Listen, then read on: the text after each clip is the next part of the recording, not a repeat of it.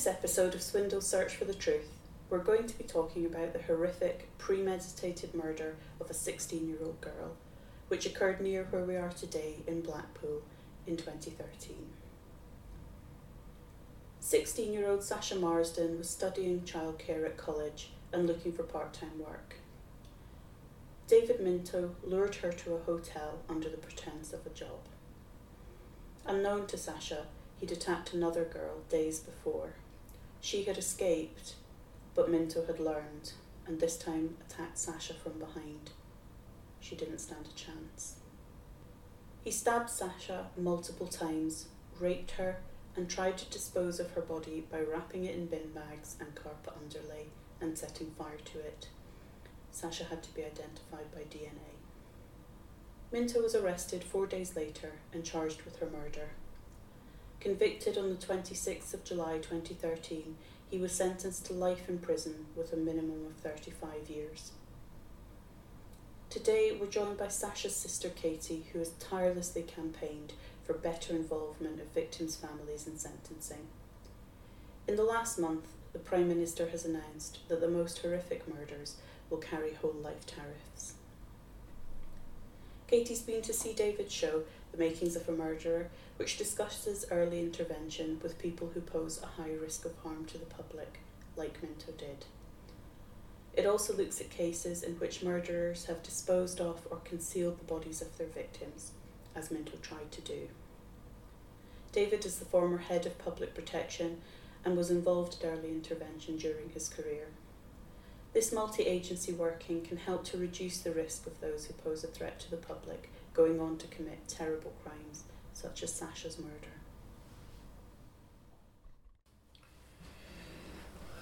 That is an absolutely horrendous case. It's one of the most horrendous cases that I've ever heard of in my 34 years in the police, mostly in the CID. Katie, I've met you before. You came to one of the Makings of a Murderer shows, I think it was in Lancaster. I'm delighted to see you again in these circumstances. It's absolutely terrible. Your voice is the voice of your sister, who's no longer here and was killed in horrendous circumstances. Maybe just tell us a little bit about what happened. I know it's very difficult for you. Just tell us a wee bit about, the issues, and I know you have a campaign ongoing that you're trying to push for change. Because, as we say, Sasha has no voice and you are her voice, so tell us a few things. So Sasha went for a job when she was 16. She just wanted to earn enough money so she could take a boyfriend to, it was a all-you-can-eat buffet in Blackpool called the Gurkha, and she wanted to take him there for Valentine's Day, so she got herself, she was wanting to get a little job so she could take him there. So David messaged her on Facebook, and David being? David Minto, the guy that killed her. Yeah. So he messaged her on Facebook and asked if she wanted to come to the hotel, and she's just assumed, because she wasn't friends with him, she had no reason to want to go and hang out with him or spend any time with him, she just assumed it was for a job. So she said to him, "What, for a job?" And he said, "Oh yeah, come for a job." So she's gone, she went for a trial day, came away, everything was fine, he paid her £10, which she was buzzing with. And then she went back 2 or 3 days later, and that was the day where she walked in there and he attacked her from behind with a knife.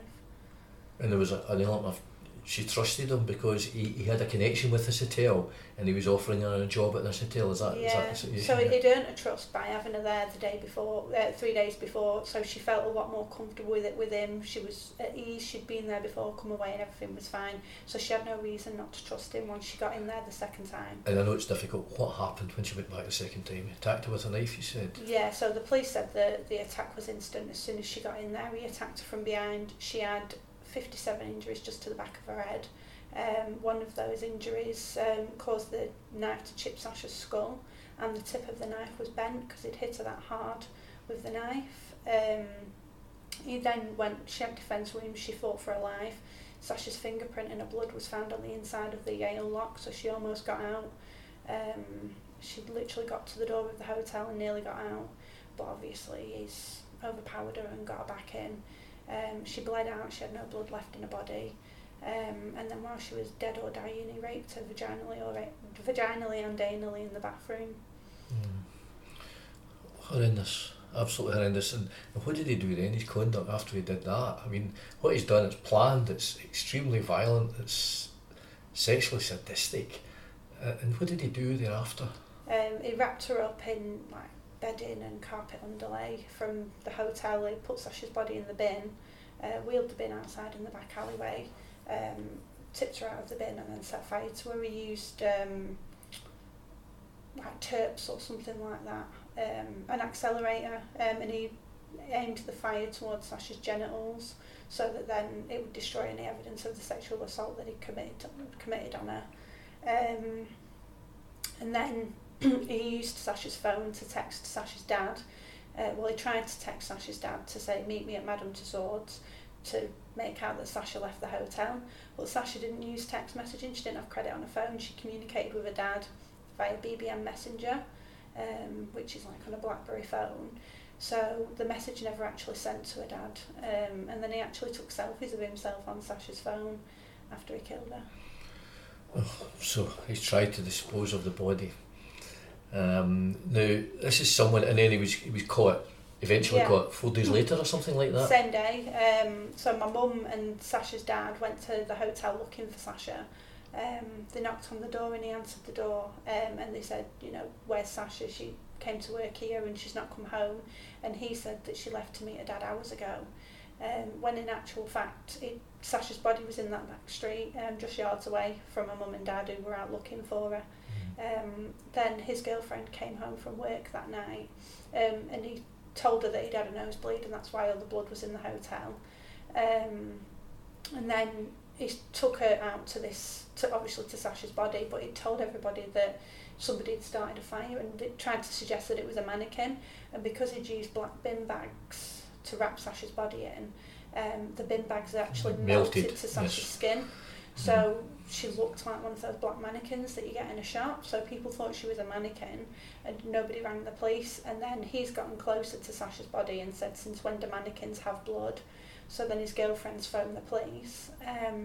The police came and that's obviously when they discovered that it wasn't a mannequin, it was Sasha's body. And you couldn't see the body, you couldn't see your sister's body? No, we were Your family told. couldn't see her, and she was only identified by DNA?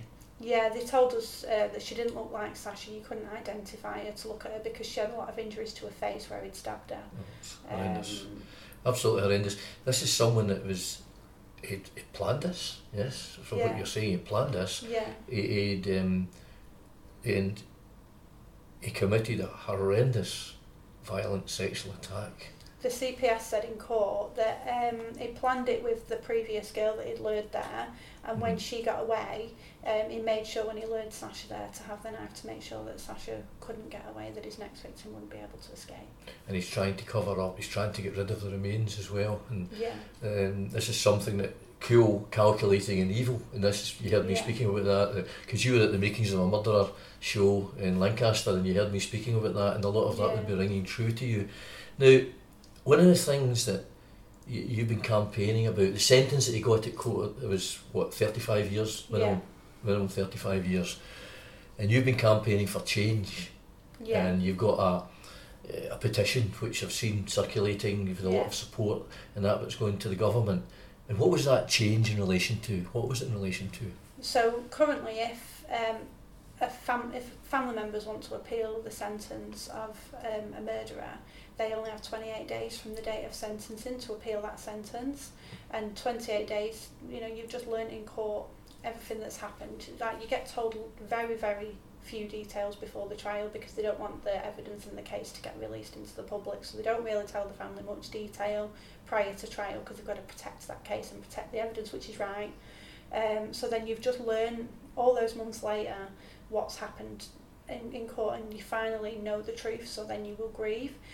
So in that 28 days you're grieving, you've just learned the horrendous truth of what's happened to the person that you love. You're grieving in that 28 days, and you're not even told that you can. Well, at the time we weren't told that we could appeal, we weren't told about the 28-day limit. It was just a case of that was the sentence and he could appeal it, but we weren't told that we could appeal it. Now, the police, you dealt with the police route, and I know from speaking to you, you had a very close, and you still have a very close relationship with the family liaison officers. And family liaison officers, I was a senior investigating officer, and for me doing that role, I couldn't do it without family liaison officers. It's the most important link between them, and I think you still keep in touch with the family liaison officers, the Lancashire Police family liaison officers, I think, yes. Yeah, there's my closest friends, some of my closest friends. Two of them are my son's godparents. One of them's visiting my mum in hospital while she's poorly, and one of them was my birth partner when I gave birth to my children. So I'm very, very close with them. Yeah. The issues that you're campaigning against are wider, that you're campaigning for change are wider. Recently there's been a fair bit of publicity, in fact within the last 4 weeks, about full life tariffs. Yeah. And the Prime Minister, Mr Sunak, actually, has made quite public announcements about that, full life tariffs for full life sentences for people convicted of horrific crimes or sexually motivated crimes. Sasha's death falls into that category, doesn't it? Yeah, well, Sasha's death already fell into the category because she was 16, she was classed as a child. So according to the sentencing guidance, Sasha's murderer should have received a whole life order, but that wasn't given. Under what Rishi Sunak is now proposing, even if Sasha was an adult, a whole life order would have to be imposed. So obviously I fully support that, and I've tried to contact him numerous times about this campaign to try and get his support and his backup with it. I've not had a reply yet.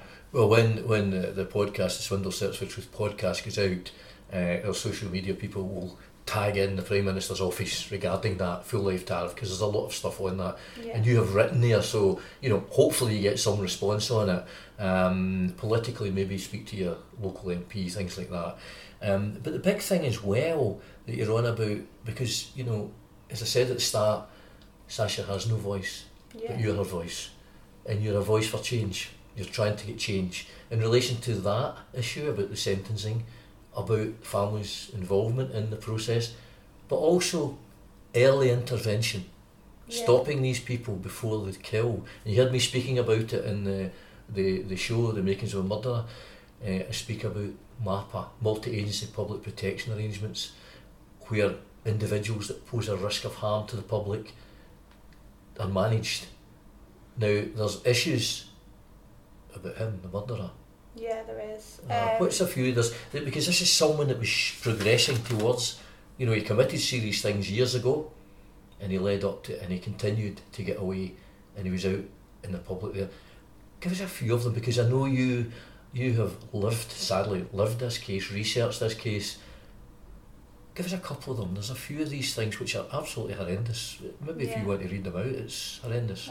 So in April 2005, when David Minto was nearly 15 years old, he sexually assaulted an 8-year-old child. In 2009, he shot 4 horses. He shot 4 horses? Yeah. Okay.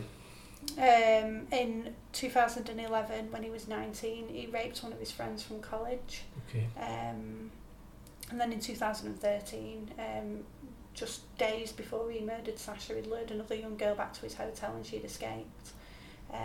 He had previous history going back to from when he was 6 years old. He was aggressive, he was always breaking people's property. He set fire to his parents' kitchen, trying to burn them in the house. He was always hurting other children. He was described as having inappropriate sexual touching and no understanding of what was acceptable behaviour. And he had a 10-year history of having no insight into other people's feelings. So lack of empathy. Yeah, this is someone is essentially a psychopath. Yeah, this is someone that, cunning, controlling, conniving and progressing.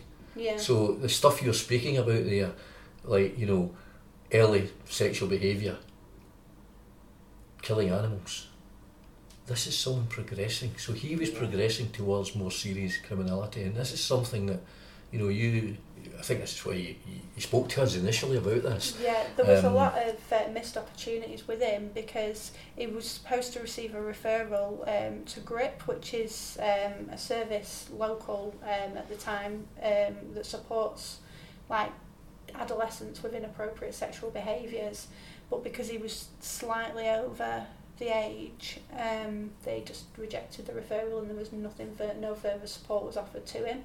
If they'd have dealt with that maybe at the time, then they could have dealt with his sexual, sadistic behaviours, and he may not have hurt anyone. So throughout his life, this is someone that displayed all these extreme warning signs. This is someone that was a high risk of harm to the public. And, you know, was he ever managed as a sexual offender? No. He was never involved, never brought into MAPA. No. The multi-agency public protection arrangements to do with public protection, the risk of harm. No, there's never been anything on that, and there was no mention at sentencing about his previous sexual history either. Okay, so sadly, you know, it's past, it's in the past.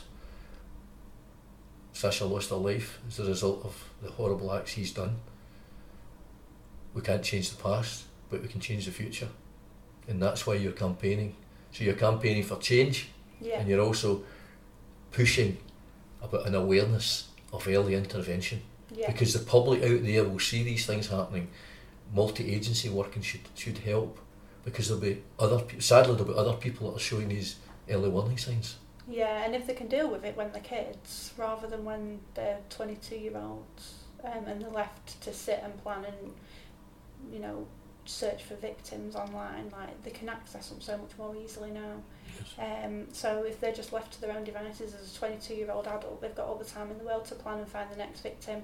Whereas if you deal with it when they're 6-year-olds, when it seems to have started with him, then maybe they won't grow up to be murderers. Yes, that's a really powerful phrase you have used there, and we will probably use that as, you know, a quote when we put this out there. That's a really powerful one. If there's early intervention, something when they're young and they do something serious that indicates that they might not grow up to be murderers. Yeah. And that's a real powerful phrase that you used, and that is what it's all about, trying to catch people before and prevent it. Yeah, but I also want to make sure that he never gets out, because with what he's done and his history, you can't rehabilitate what he's done. So if he gets out of prison, then Sasha's died for nothing, because at least by killing her, he's off the streets and everybody else is safe from him. If he's then released at 58 years old, he could easily kill again. And you're you're pushing that campaign, you're in touch with the Prime Minister's office, and you hope to get an answer from the Prime Minister's office regarding this. Should be applied retrospectively. Can they do that? I don't know. I don't think they can apply it retrospectively, but with regards to the 28-day time limit on the unduly lenient sentence scheme, Sasha's case was referred to the unduly lenient sentence scheme, and they decided not to refer it to the Court of Appeal. However, they've got no reason why they didn't refer it, and because of that 28-day time limit, they cannot reassess the case. So if that 28-day time limit was removed, then they could then reassess Sasha's case in the hope of referring it to the Court of Appeal, and then we can appeal Minto's sentence.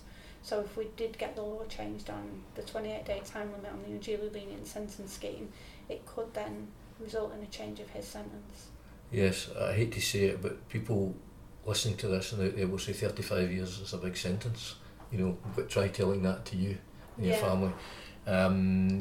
But, you know, you've got to keep pushing for change on it. Yeah. Is there anything else that you think that we could put out there publicly about the awareness of it? The likes of Sasha's case, it's attracted some media attention. I think it attracted some media attention. I know I read something when I was researching this morning, actually. You did an article recently in one of the papers. I saw an article in July this year, I think it was. There was quotes from you. And it was a local... Lancs Live. Yes, aye. Blackpool Gazette. Yes, aye. So we keep pushing that, and I would like to think that perhaps they'll pick up on this podcast and you speaking, because people are aware that there's early intervention, that there's MAPA, public protection units. Every police force in the UK is involved. It's not just its probation services, the police, the health, psychologists, everyone is involved in that. And the thing about early intervention, and I speak about it on the show, I speak about an individual that was torturing cats near Glasgow, and we brought him into MAPA. and it was an early warning sign. You look at Ian Brady, the serial killer, he killed a cat, young, torturing animals. Peter Tobin, animals, progressing towards more serious criminality. And if they're brought in, yes, you can probably prevent them moving on. And there should be more awareness of it in society, and I think that's one thing we've got to keep pushing. Might not be the police that see the early warning signs, it might be people out in the public that see it and report it. Teachers Teachers like are massive. David, what can people do if they have a young person exhibiting concerning behaviours? What would be a good way to start that process? That's an interesting question, that, because this came up at one of the shows in Ireland, and some people, 2 women wanted to speak to me at the end, and they were teachers, and they had a young boy in the class that had been exhibiting the same type of behaviour, torturing animals, and they had told the head teacher in the school, and the head teacher says, we can't breach his rights, the audit trail on it. So anyone seeing that in their children or other children should make a report to social services. Social services are more aware of it now, and the police as well. The police as well. But sometimes it's not quite as simple as that. People don't realise, and they don't understand. And that is the thing, the awareness of early behavioural stuff. People aren't aware of it. A lot of people that come to this show, I've had 4 different times this has happened. At the end of the show, somebody wanted to speak to me, and someone spoke to me at one of the shows and said, you've just described my son. And I asked them if he had done anything, and they had a child psychologist involved. Families sometimes don't want to admit it's in the family, and school teachers might not want to either, but there's more of an awareness on it, more of awareness, yeah. So a sort of good first step might be to speak to social services or the police and just get some advice and make people aware that you have concerns? Yes, there should be people picking it up, in schools. It should be, but they don't always. But there's more of awareness nowadays. But the things that Katie's speaking about him, they were reported to the police and the authorities, and no one joined it up. And from what Katie's described, that's more than just concerning behaviour. That's really quite serious offences from quite a young age with this guy. So yeah, he just wasn't given the right help. They referred him to the right places, and those places didn't give him the help they needed. Yeah. There's a phrase you hear all the time, lessons learned. But why should innocent children have to pay the prices for the professionals that are trained? Yes, to teach exactly. Those lessons. It's the kids and the innocents that are paying for it. So many times, people that are convicted of serious crime go on to kill, and I was involved in significant serious case reviews where you sit with other partner agencies and you look at why that happened. A sex offender maybe murders someone, a sex offender that should have been managed in the community. Lessons learned. Are they learned? They're learned at the expense of someone's life. Yeah. You can list a load of cases, can't you? There's lots of cases, but this one is particularly personal to you and your family. Yeah. So I think anything you want to say, I think you've said a lot there. You lost your sister, as I said at the start. And the memories of Sasha shouldn't be about what happened to her later life. The memories about Sasha should be the happy days that you had with her. Yeah. And give us a few happy memories. We always talk about Sasha. Obviously I've got 2 children now, and they don't know what happened to her, but we talk about who she was, and she was just a cheeky, naughty, typical little girl she was a proper daddy's girl. She had a mum and dad wrapped around her little finger. Wherever she needed to go, her dad would drive her to where she was, and then she'd ring him, Dad, come and pick me up, and then we'd take all my friends to where they're going, and then take me there, and then he'd go back home, and then he'd come back and pick her up again. She was just a spoiled, pampered little princess. And